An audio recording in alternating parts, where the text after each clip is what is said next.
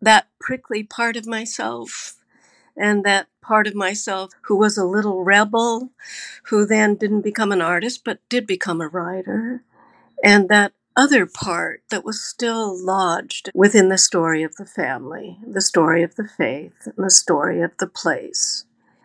And in that conversation that I began to have between Jolene and Verna, I realized at some point that I was seeking a kind of peace and resolution within my own experience of life up to this point, to kind of bring those two halves of myself into harmony.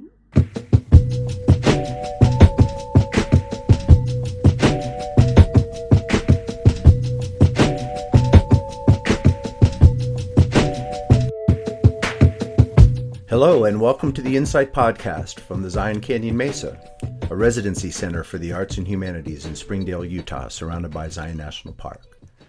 I'm your host, Logan Hebner. As Insight implies, in addition to interviewing writers, musicians, artists, and others, we'll also focus on our home here in Southwest Utah. We'll dig into the backstories of controversial and critical issues we face here on the Colorado Plateau, the American West, and on from there. Today, Insight's old friend Teresa Jordan will talk with her old friend, the extraordinary novelist, essayist, and biographer Judith Freeman. Their wide-ranging conversation centered on the notion of friendship. Teresa gives an excellent introduction to Judith's remarkable writing career, so I'll leave that to her. I just want to add that this is a very deep and complex conversation between two powerful creative women who have been friends for a very long time. They share backgrounds rooted firmly in the American West, Teresa growing up on a remote ranch in Wyoming, Judith as the second daughter in a Mormon family with 8 children in Ogden, Utah. They used Judith's most recent book, MacArthur Park, as a touchstone. The central narrative finds two older women, once great friends, estranged for decades, gingerly reconsidering their friendship as they embark on a road trip. There's Verna, who left her Mormon family at a young age to become a successful writer, and Jolene, a famous Judy Chicago-styled performance artist. Part of their problematic history is they shared the same husband, Verna marrying him after Jolene's divorce. Adding to this, Verna Flake is a character from Judith's very first novel, Chinchilla Farm, written in 1989, who elbowed her way back into Judith's writing. Their road trip traverses, of course, the American West.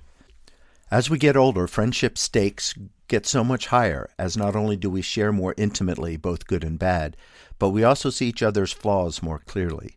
Much remains unsaid, diplomatically balanced by the love and empathy of friendship. But events conspire, and those mutual intimacies get weaponized, those core painful truths escape to cut each other to the bone, and bam! Damage done, and lifelong friendships shatter. What do we make of the carnage? Can they be repaired even if both people are game? How important are friendships to our lives? So this podcast is a remarkably open conversation between two creative women born of the American West, talking about their decades-long friendship against the background of these fictional characters on a road trip across the American West, delicately renewing their own friendship very late in life. But it's also a freewheeling conversation that folds the act of writing and creation into this stew, of writing as an act of personal excavation and the ineffable process of how our fictional character creations continually surprise, mirror, and mock us from the page. Judith, I am so delighted to be talking with you for this podcast and just in life. Thank you, Teresa. We've been friends for so long. And to me, this is just a wonderful opportunity to have a conversation with a dear, dear friend. Well, I really want to talk about friendship today, and your most recent novel is very much the story of a friendship. And that, Judith, I'm going to just give a little introductory material about you, if I may. And Judith is the author of 8 books, 8 really significant books, starting with her first collection of stories, which I think came out in 1988. And several novels, including Red Water, which tells the story of the Mountain Meadows Massacre through the eyes of 3 of John D. Leave's 18 Wives. A beautiful memoir, The Latter Days. A really genre-breaking book about Raymond Chandler and his wife, Sissy, his much older wife. A nonfiction book that was the biography of a marriage and also in its way the biography of a place of Los Angeles. I want to talk today about your most recent novel, MacArthur Park, and also your first novel, Chinchilla Farm, because MacArthur Park picks up the story of Chinchilla Farm in a way 30 years later. And friendship is a very strong theme in both of them. And these, as I said, this is a theme that we've so much through so much of your work, Judith, along with other themes of how we create a self, of love and marriage, of authenticity, of trust. So anyway, that's sort of some background. And we have been friends. I was looking back on this, and we have been friends for about 30 years. And we met through our mutual editor at the time, Jerry Howard at Norton. I believe that Chinchilla Farm had just come out. I was doing an anthology with Jerry of women writing about the West. And he said, I have this wonderful writer. You have to meet, Judith Freeman. And we connected on the phone very immediately around, I think, writing, but certain things we had in common. We'd both come from very small places. You from a small town in Utah, myself from a ranch in Wyoming. We both were dealing with trying to tell the story of that origin and how it shaped our lives going forward. There's no question that the West, which has been the ground for my writing, so much of my work comes out of that deep connection with the Western landscape. And of course, that's where so much of not only your writing, but your art has come from. And I think we felt that very early on, that strong connection, as well as our love of horses. We're both horse women. We're and dog cats lovers. and dogs. Exactly. But thank you for what you say about my work. It is true that I think that my subject in all of my 8 books has really been the complexity of human relationships. Mm-hmm. The work is about many other things as well. Obviously, landscape and the great drama of the landscape of the American West is reflected in the great drama of the stories that I've told about friendship, marriage, and family relationships. Those 2 subjects seem to be, really at the heart of MacArthur Park. The story of friendship and marriage, the complexity of both of these primary relationships, but also a very, very long drive that 2 women friends who reconnect later in their lives make across Nevada and the Great Basin. And it's about 110 pages of a long, long drive with these 2 women, Jolene and Verna, talking about everything under the sun, or rather Jolene, who you just can't hardly shut up, talking to Verna about her life as she faces a life crisis. So friendship is definitely one of the major themes that I really wanted to explore in this novel. And within friendship and within any relationship, as you say, the human experience has been so central to all your work.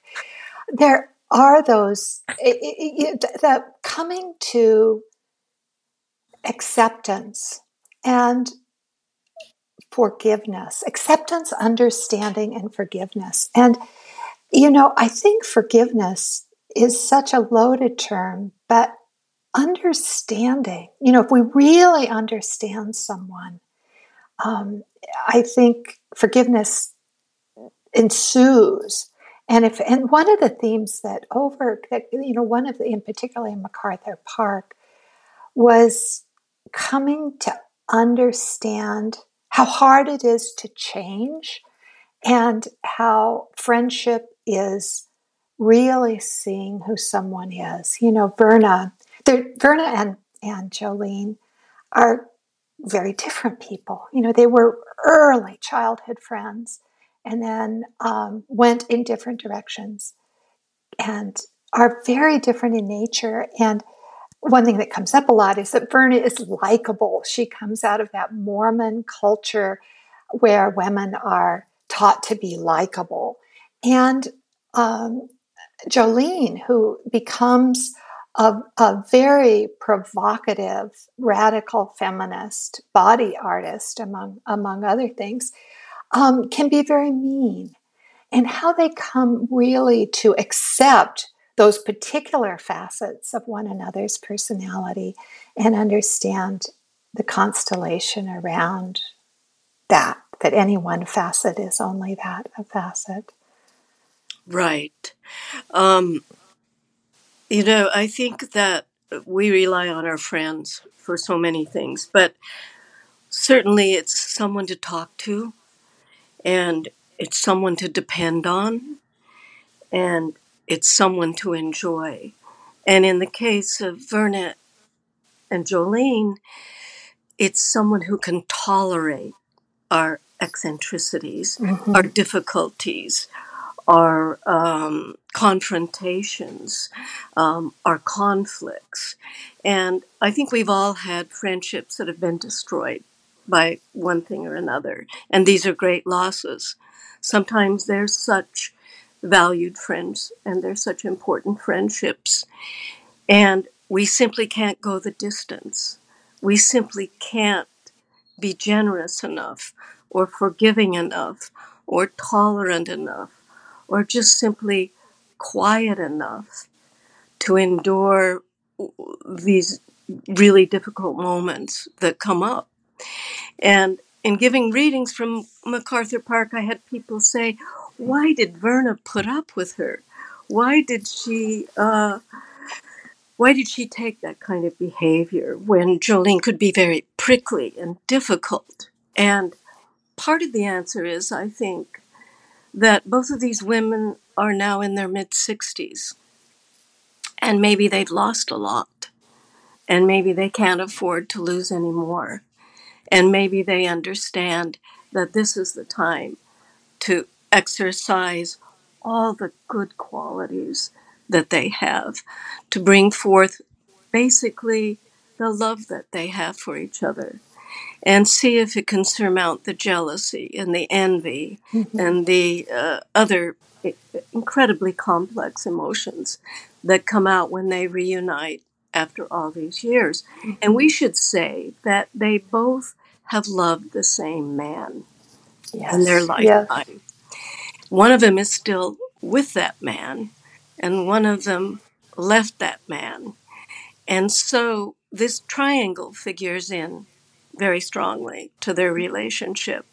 One of them has figured out how to accept, finally, that man's difference. He comes from a very different neural tribe. The other one is on the spectrum. He's on the spectrum. And that itself is a certain theme that I wanted to explore. The specialness of people who are different, very different than we are, because of the way their brain is arranged, and how we can learn from them instead of seeing them as being somehow less fully human or somehow incapacitated. And I think it's such a great looking at someone who is considered neuroatypical, that this is the way that person's brain works. And the truth is, to one degree or another, we're all neuro precise or neuro defined. I mean, each one of our brains works differently.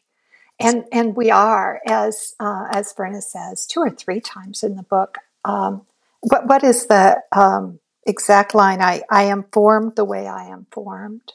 Something Yes, like yeah. that. Verna feels, usually in relationships too, I think there's one stronger person who can dominate the relationship or seem to dominate the relationship. And Verna often says, I'm made as I was made. I'm made as I was made. Right.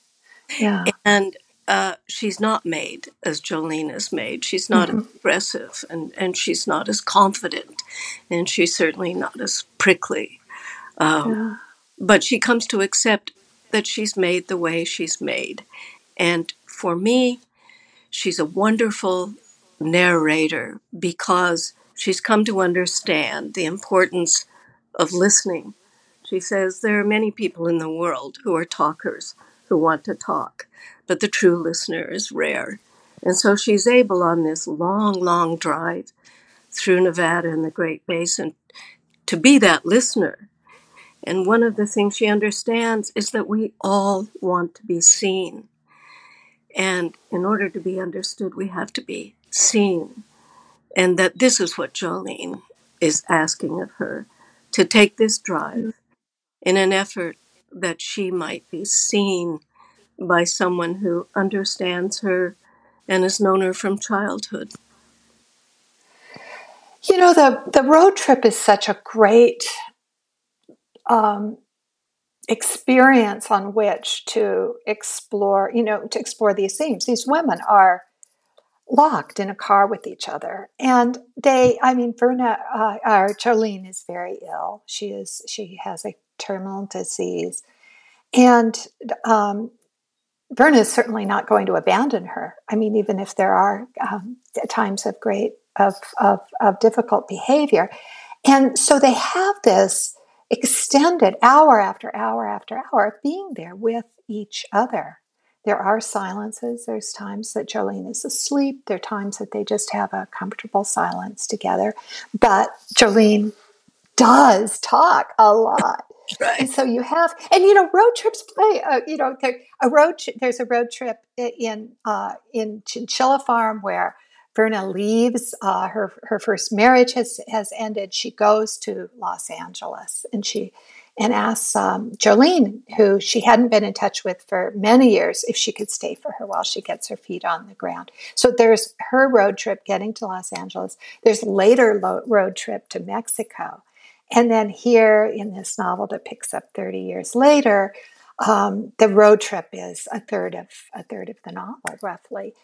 And so that time where you're together, where you can talk, how rare is that? Where you sort of, in that extended conversation, as in a relationship over decades, you come close together and you draw apart. Talk about the road trip. Right. Well, a road trip is kind of a classic idea, but we have a lot of buddy road trips or buddy road trip movies or Kerouac on the road, but we don't have so many, other than the tragic story of Thelma and Louise, which is a great movie. We don't have many women setting off on road trips together. And it's true that capsule of the car creates this very isolated environment where people have long conversations. As you and Hal have driven across the West, as my partner Tony and myself have driven across the West, it's a wonderful way, in terms of a literary device, of providing a counterpoint to the interior and the exterior, the interior of the car, the interior of the humans, and this extraordinary exterior world of the American West. But I think we are so affected by the patterns of our childhood, the books we read, the experiences we had, obviously, that form us and never leave us. And for me, as a child growing up in northern Utah, in a family of 8 kids, every summer we would go to visit my grandmother in Snowflake, Arizona, in the town that was named after my great grandfather who settled that town. And we would drive down Highway 89 past Bryson Zion and across the Kaibab Plateau and down past the Grand Canyon through Flagstaff to Snowflake. And the images from those trips, from the time, I was born, being in a car with 8 kids, some on the, spread out all over that car, singing with my family as we drove down to Snowflake. That experience of the movement through the American West, I think, has come into almost every book I've written. Yes, those childhood experiences are so indelible and do form us. And another theme of this book is Verna leaves her home and leaves her original Mormon culture, but she never cuts her ties with it. It continues to be a part of who she is and to be held not without complexity, but with affection. And Jolene just does not want to even be known by that part of her biography at all until the end of her life, when she does want to come home in a way. I found myself rereading MacArthur Park as I just did, and it's a book that you can just come back to over and over. But I found myself pulling up, let me just pull this up, pulling up a quotation that had meant quite a lot to me from a Midwestern writer who writes a great deal about place, about nostalgia, and which is a word that comes up in this in this book a lot. And let me just read this to you and ask you how it rings for you. It is the fashion just now to disparage nostalgia. Nostalgia, we believe, is a cheap emotion, but we forget what it means. In its Greek roots, it means literally the return to home. It came into currency as a medical word in 19th century Germany to describe the failure to thrive of the displaced persons, including my own ancestors, who had crowded into that country from the East. Nostalgia is the clinical term for homesickness, for the desire to be rooted in a place. This desire need not imply the impulse to turn back the clock, which of course we cannot do. It recognizes rather the truth, if home is a place in time, that we cannot know who we are now unless we can remember where we have come from. That's fantastic. That's just, I didn't know the origin of the word nostalgia. And it often is thought of as something that's kind of a slightly negative thing, like we're longing for the past that we can never recover, so why bother? But that you would pull up that, and that I pulled up a quote from Ursula Le Guin, which I want to read to you, and then we can keep talking about it. But Ursula, for me, when I think about this book, MacArthur Park, I know it was a homecoming. I know as I grow older, I come closer and closer to that homecoming. What she said was true pilgrimage consists in coming home. True journey is return. And that journey changes us. It makes us a person. Wow. Yes. So this idea of the true pilgrimage, which all of us are making in our life, we know that. We know we're searchers and seekers and we're lovers and we're complex people. But basically, we're on a pilgrimage in this life, and we all know it, however we name it or configure it. And that in that sense that the true pilgrimage consists in coming home, and that the journey is return. And I wanted Jolene, that complex person who has shunned her past, who's been living in Paris, who's become a world famous performance artist, who really has no connections with her family left. And yet she asks at the end of her life for Verna to take her back to this place where they were raised. And she wants to make this drive because she wants to look at the West.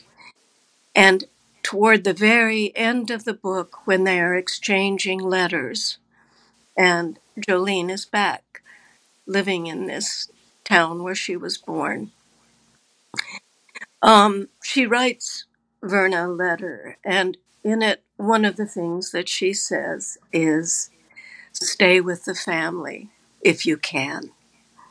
And I think it's a realization that I've come to, that in my own complex relationship with my past, family, church, upbringing, patriarchy, the evolution of my own life, I came really to this feeling of perhaps beginning the return of my part of my journey in saying, stay with the family if you can.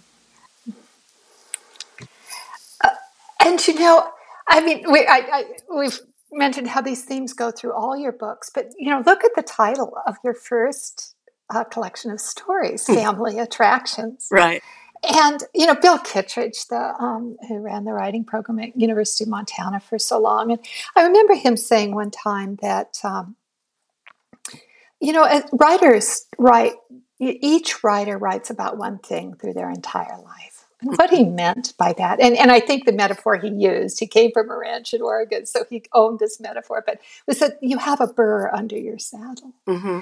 And sometimes I think, you know, a writer is ahead of herself in what she knows writing, in terms of what she's ready to actually live in her own life. I mean, sometimes I go back and I look at something I've written and I think, wow, you know, I'm still trying to, I knew that enough to write it, but I'm still trying to know it enough to live it. To live it. But yeah. Right. And yeah. And writing is such a, it's such a gift because it allows us to really get in and dig around in that material and write. You know, another Western writer who I adored, Billy Stafford, said something to the effect, I don't write because I have something to say. I write in order to discover what I wouldn't have known to say if I hadn't tried to write about it. I think that's true. I think that, you know, the act of writing is an act of great excavation. And we could say, oh, well, we're excavating ourselves. We're excavating our own psyches and experience. But I hope and believe that we're doing it in service of a much larger idea. Mm-hmm. And that is, what is that connection that makes us all feel and experience so many of the same emotions and challenges?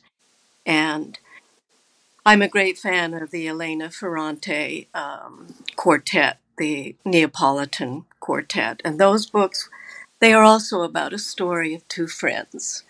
Mm-hmm. And two women friends who know each other from childhood, and it follows them throughout their lives. And they also share a love for the same man. But in writing about, in an essay, Elena Ferrante talks about the importance of telling stories with the bandages pulled off in order to probe the wounds and to find the source of the wounds.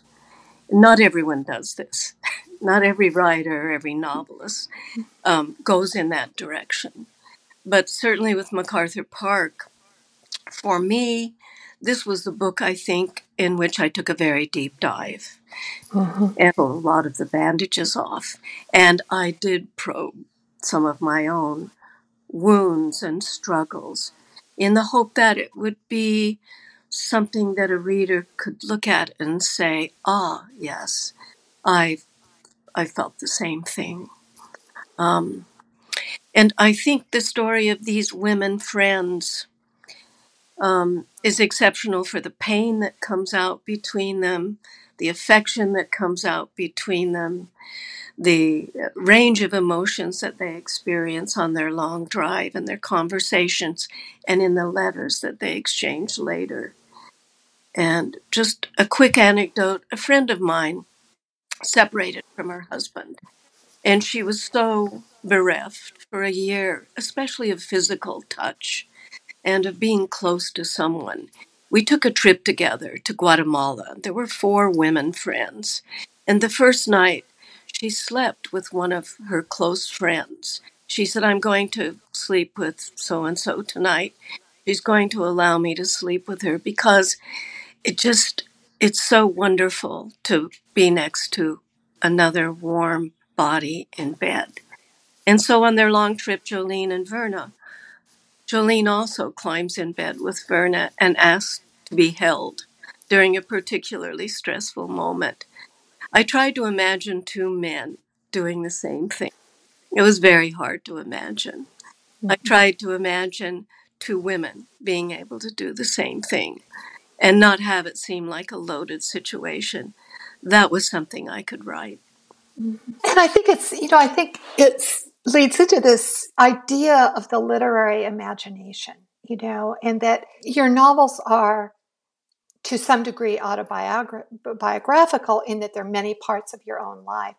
And yet they're also very much products of the literary imagination. They're not tied to autobiography. They're, if somebody reads your memoir, they will, or knows you as a friend, they will recognize parts that come pretty straightforward out of your own life.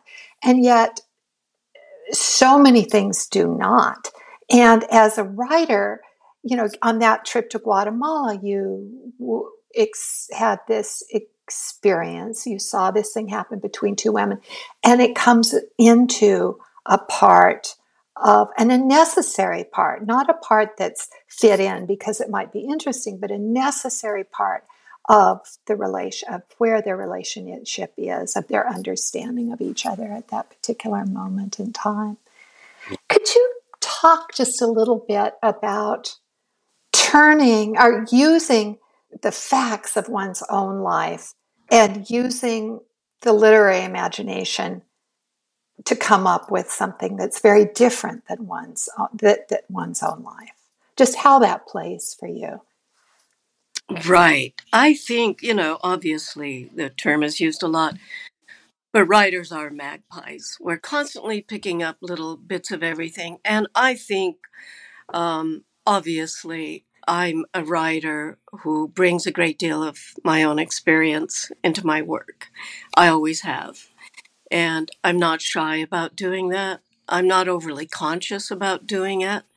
It's my material. I think drawing on my own life. And then, yes, it does become fashioned into story in this absolutely mysterious, extraordinary way, where the facts of my life, become embedded in this larger story. And I think it's true what someone said to me, that in fiction, often we reveal more about ourselves than we do in a memoir. And I think that's probably true of MacArthur Park, that I've taken a great deal of the story from my own life. So much so that at a reading, someone said, do you think it's autofiction? And I said, I have no idea what autofiction is. I don't really understand that term. I've never thought about it much. And someone else in the audience said, oh, well, I read Valeria Luiselli's book. What was that called? Something Children. Fabulous book. But it's a long road trip. And she said, someone said it was autofiction, and I thought it was because they were in a car all the time. And she said, maybe your book is autofiction because so much of it also takes place in a car.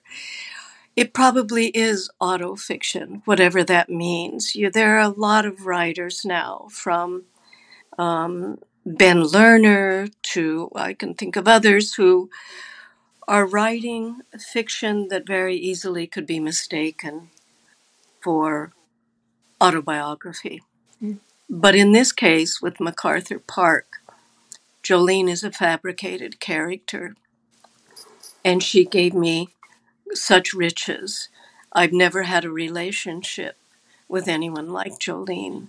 And so that great fiction allowed me to imbue the story with an awfully lot of fact.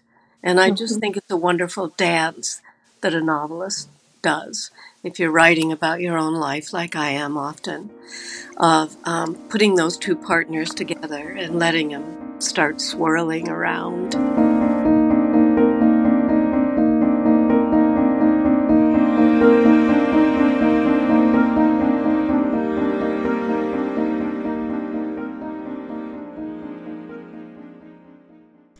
While emailing with Judith, we started a conversation about how or why Verna Flake, the central character from her very first novel from decades ago, found her way into MacArthur Park. Why reprise her? With Judith's permission, I'll read her response, which speaks to the complex relationship between fiction writers and the personalities that emerge in the writing.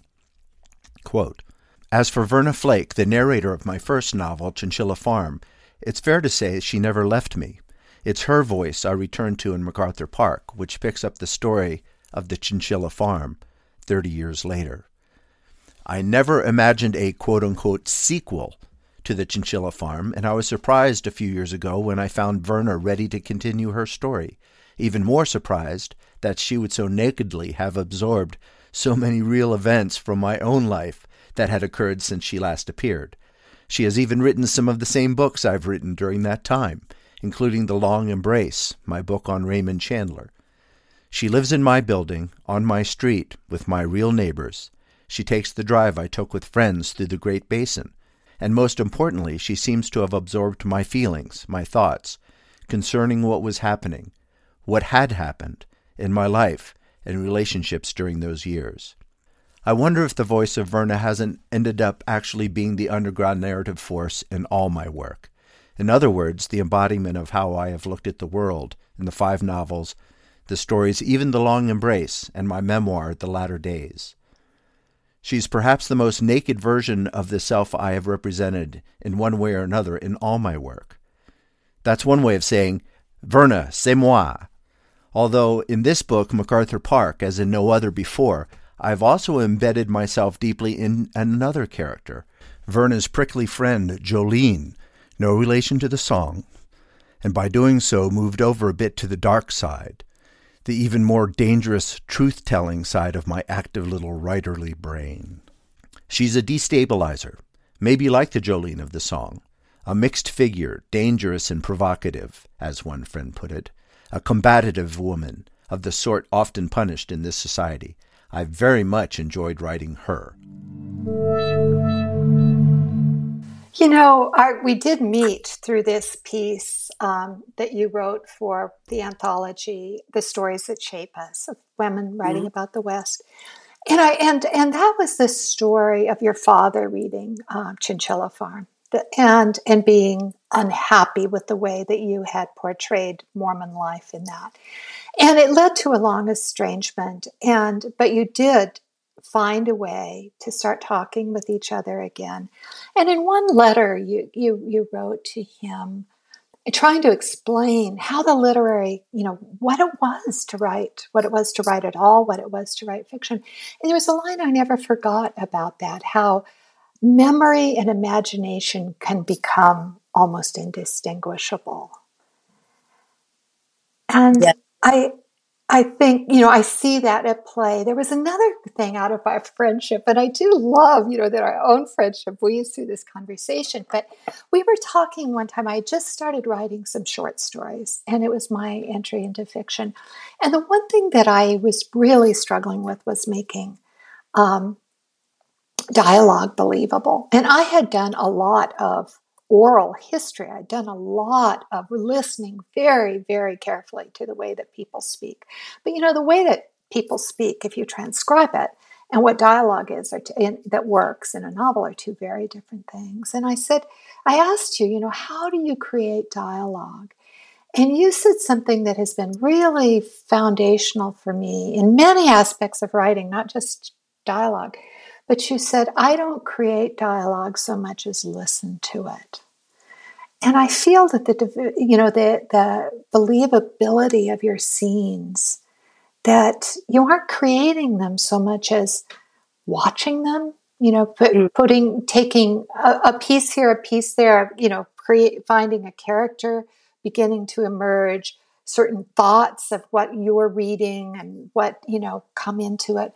And all of a sudden, I have that feeling that I'm entirely inside one of your scenes, that they are so real. That's wonderful to hear. I'm certainly entirely inside them when I'm writing them, and it doesn't feel like pushing anything out.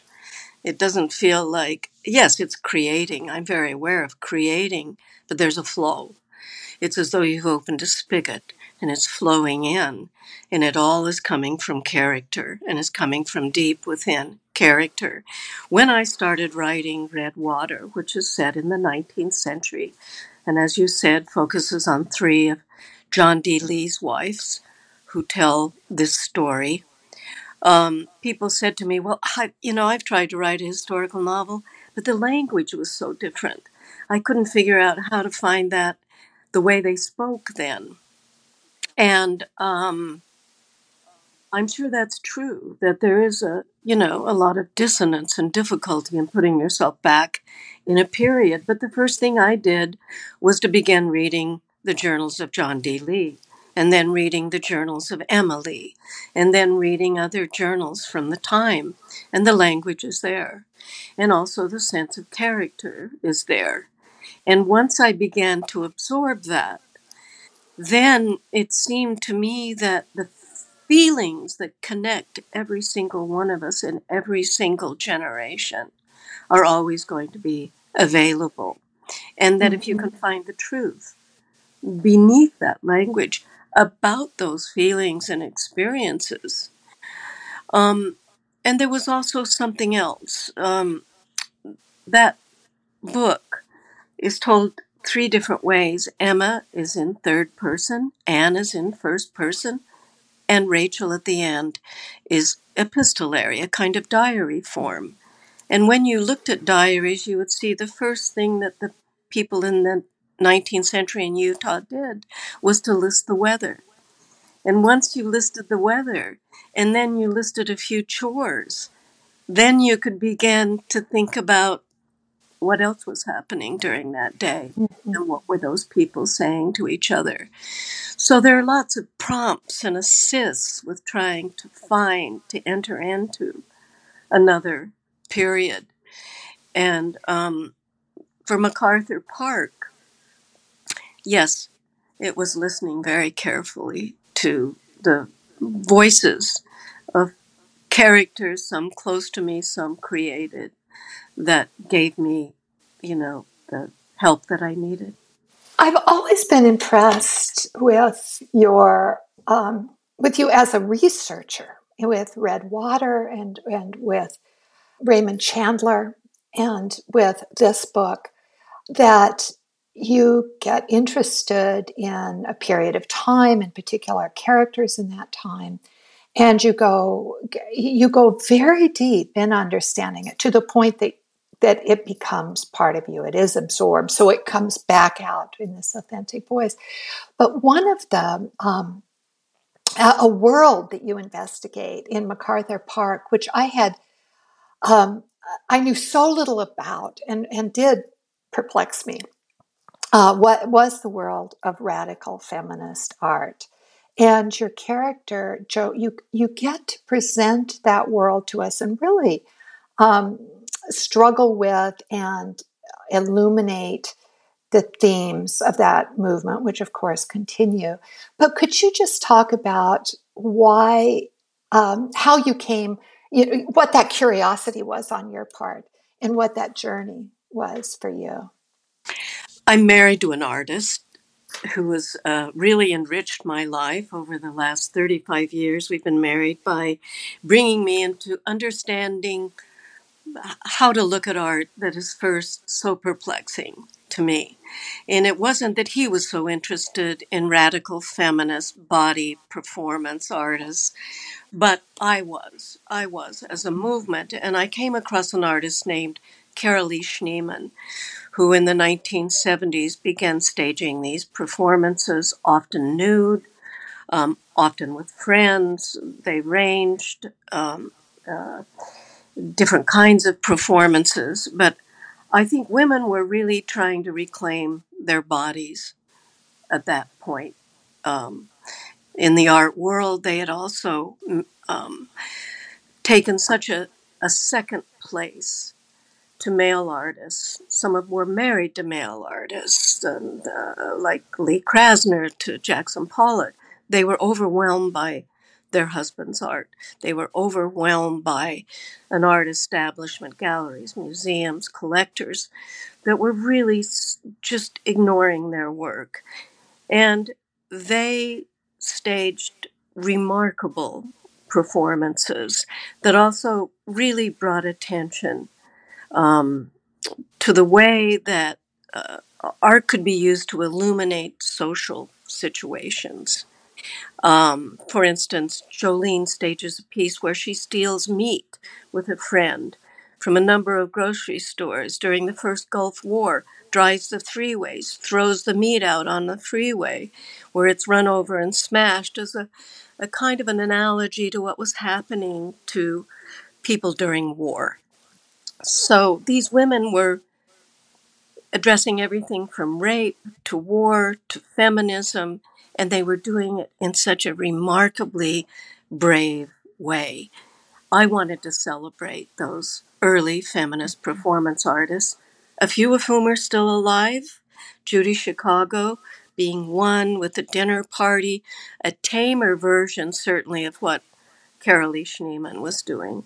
But to me, in this book, there are many, many themes. We've talked about friendship at length, and we've talked about marriage, art, especially feminist art, and the way these women demanded that they receive attention.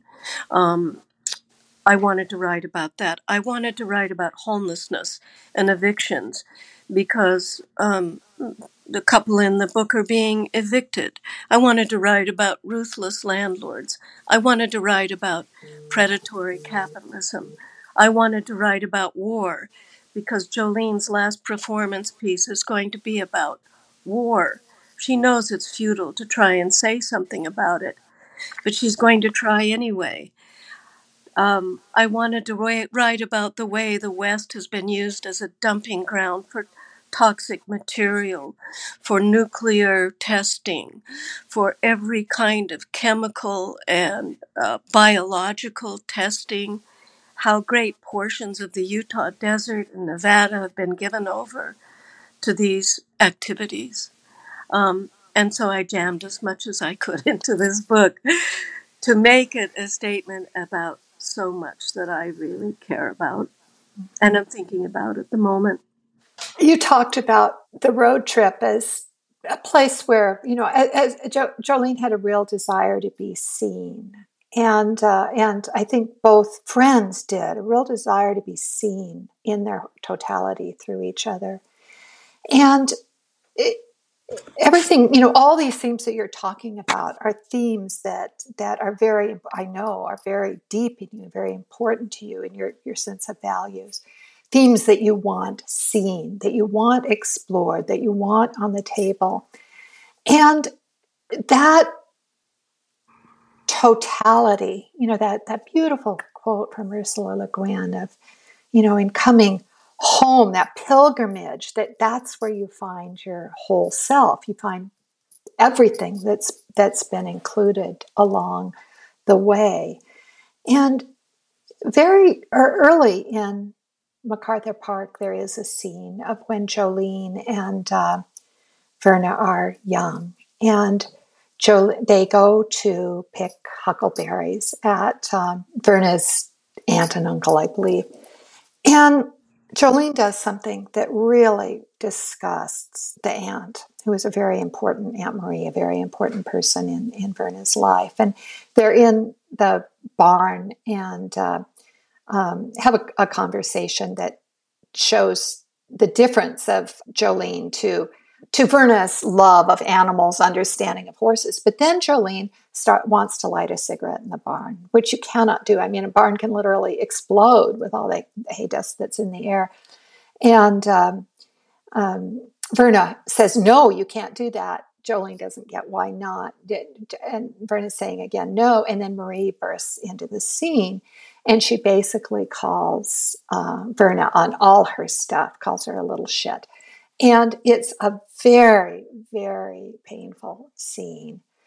And it really begins an estrangement between the two girls that doesn't start to resolve, for many years when Verna goes out to see Jolene in LA, and then doesn't really resolve until clear the end of this second novel, MacArthur Park.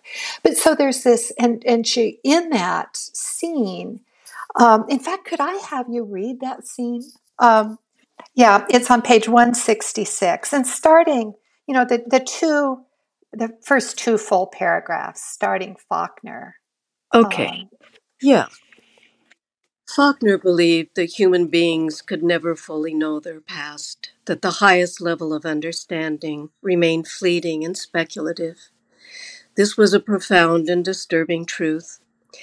We dimly see people performing their acts of passion and simple violence, he wrote. They were there, along with the letters from that forgotten chest, but so shadowy, he claimed, so inscrutable and serene, against that turgid background of a horrible and bloody mischancing of human affairs, as to remain largely unreadable. In the coils and crucibles of memory, he wrote, we find only the cold ashes. Mischance, a mishap or misfortune. What happened that day in the barn was certainly a mischance. It wasn't bloody, but it was horrible. Though Jolene and I continued to be friends, something changed between us after that experience in the barn. I could not rid myself of Marie's words. Something's wrong with that girl. We returned to our normal lives with our friendship slightly altered, so slightly that it was easy to pretend nothing was really different.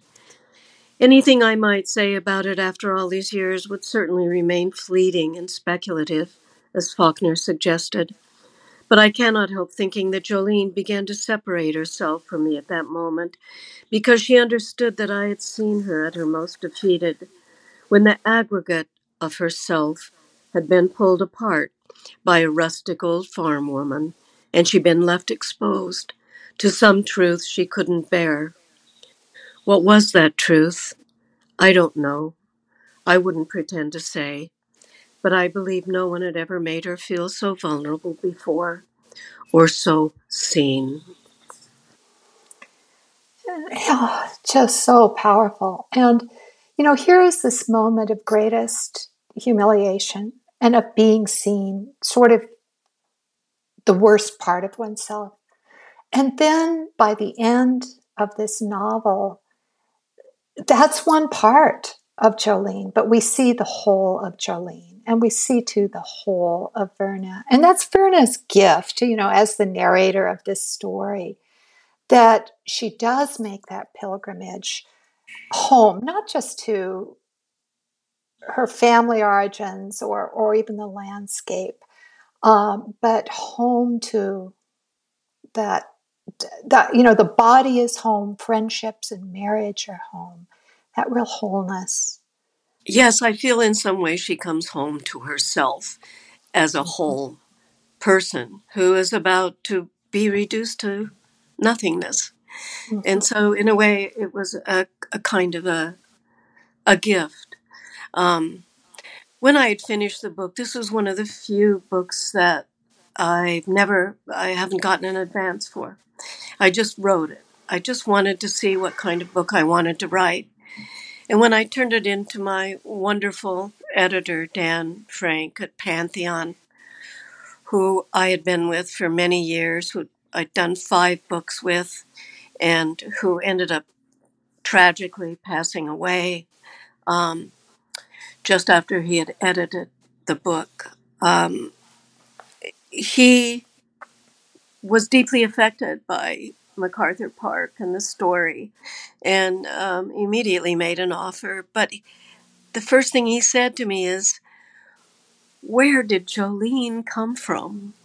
You know, where did you, how did you, I'm amazed that you could pull her out of you," he said. Well, that was really the operative words, to pull her out of me. Because at some point during the writing of this book, I realized I had split myself in half. And I was having a very deep conversation with the 2 parts of myself, represented by Verna, the woman who had been raised in the faith to be a kind and accommodating woman, and the woman who had been raised outside of the faith by wildly partying, alcoholic, ne'er-do-well, filthy rich parents who could afford to send her off to Bryn Mawr, and who then became, a very well-known artist. That prickly part of myself, and that part of myself that wanted to, when I was young, take my clothes off and explore every part of being female, who was a little rebel, who then didn't become an artist but did become a writer. And that other part that was still lodged, as you pointed out early on, within the story of the family, the story of the faith, and the story of the place. And in that conversation that I began to have between Jolene and Verna, I realized at some point that I was seeking a kind of peace and resolution within my own experience of life up to this point, to kind of bring those 2 halves of myself into harmony. It is, that's so, that rings so absolutely true to me. And it is the friendship with the self, Yes. with the whole self. You mentioned Ursula Le Guin earlier, who was another thing that we share in our friendship. She was a friend to both of us, and you knew her better than I. But she told a biographer one time that she had a gift for home life, and she did. I was actually neighbors with Ursula in Portland, and that's when we got to know each other, and through our mutual love of cats and of writing and of food and other things. But I think she did have a gift for home life. She loved the home. She wrote all her books at the kitchen table with her kids crawling all over her. And when I read that, and I ran across that quotation when she died, and I was reading all the tributes to her, and I was writing one myself. But I immediately thought, when I read that she said, "I have a gift for home life," and I immediately thought of you, and I thought, and your gift is for friendship. Thank you, Teresa. I feel like when most of us make a list of if we were to make a list of our goals in life, very few of us would put on that list that we want to have great, successful, and intimate friendships. We would talk about probably a love relationship, or success, or good health, or children and family. But I don't think the first thing that leaps to mind is that we want to have deep and successful friendships. And in order to do that, of course, it requires real nurturing and also selectivity. Not every friend, when we reach the age of 65, 70, whatever, can we say, we wish to have that deep, intimate friendship. Mm-hmm. And I think time becomes, of the essence in a way in nurturing those friendships for what they give us. And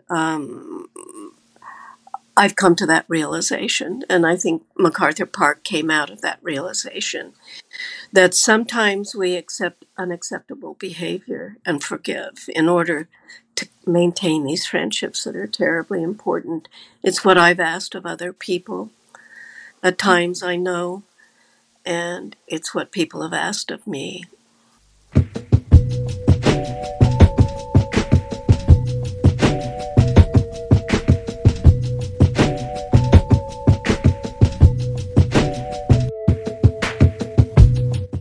Insight is produced by myself and Ben Kilborn.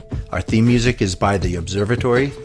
Insight is supported by the town of Springdale, the Division of Utah Arts and Museums, the O.C. Tanner and Eccles Foundations. We thank you all for your faith and funding. I'm Logan Hebner for the Zion Canyon Mesa Arts and Humanities Residency. This has been Insight. Thank you for your time. Stay tuned and stay safe.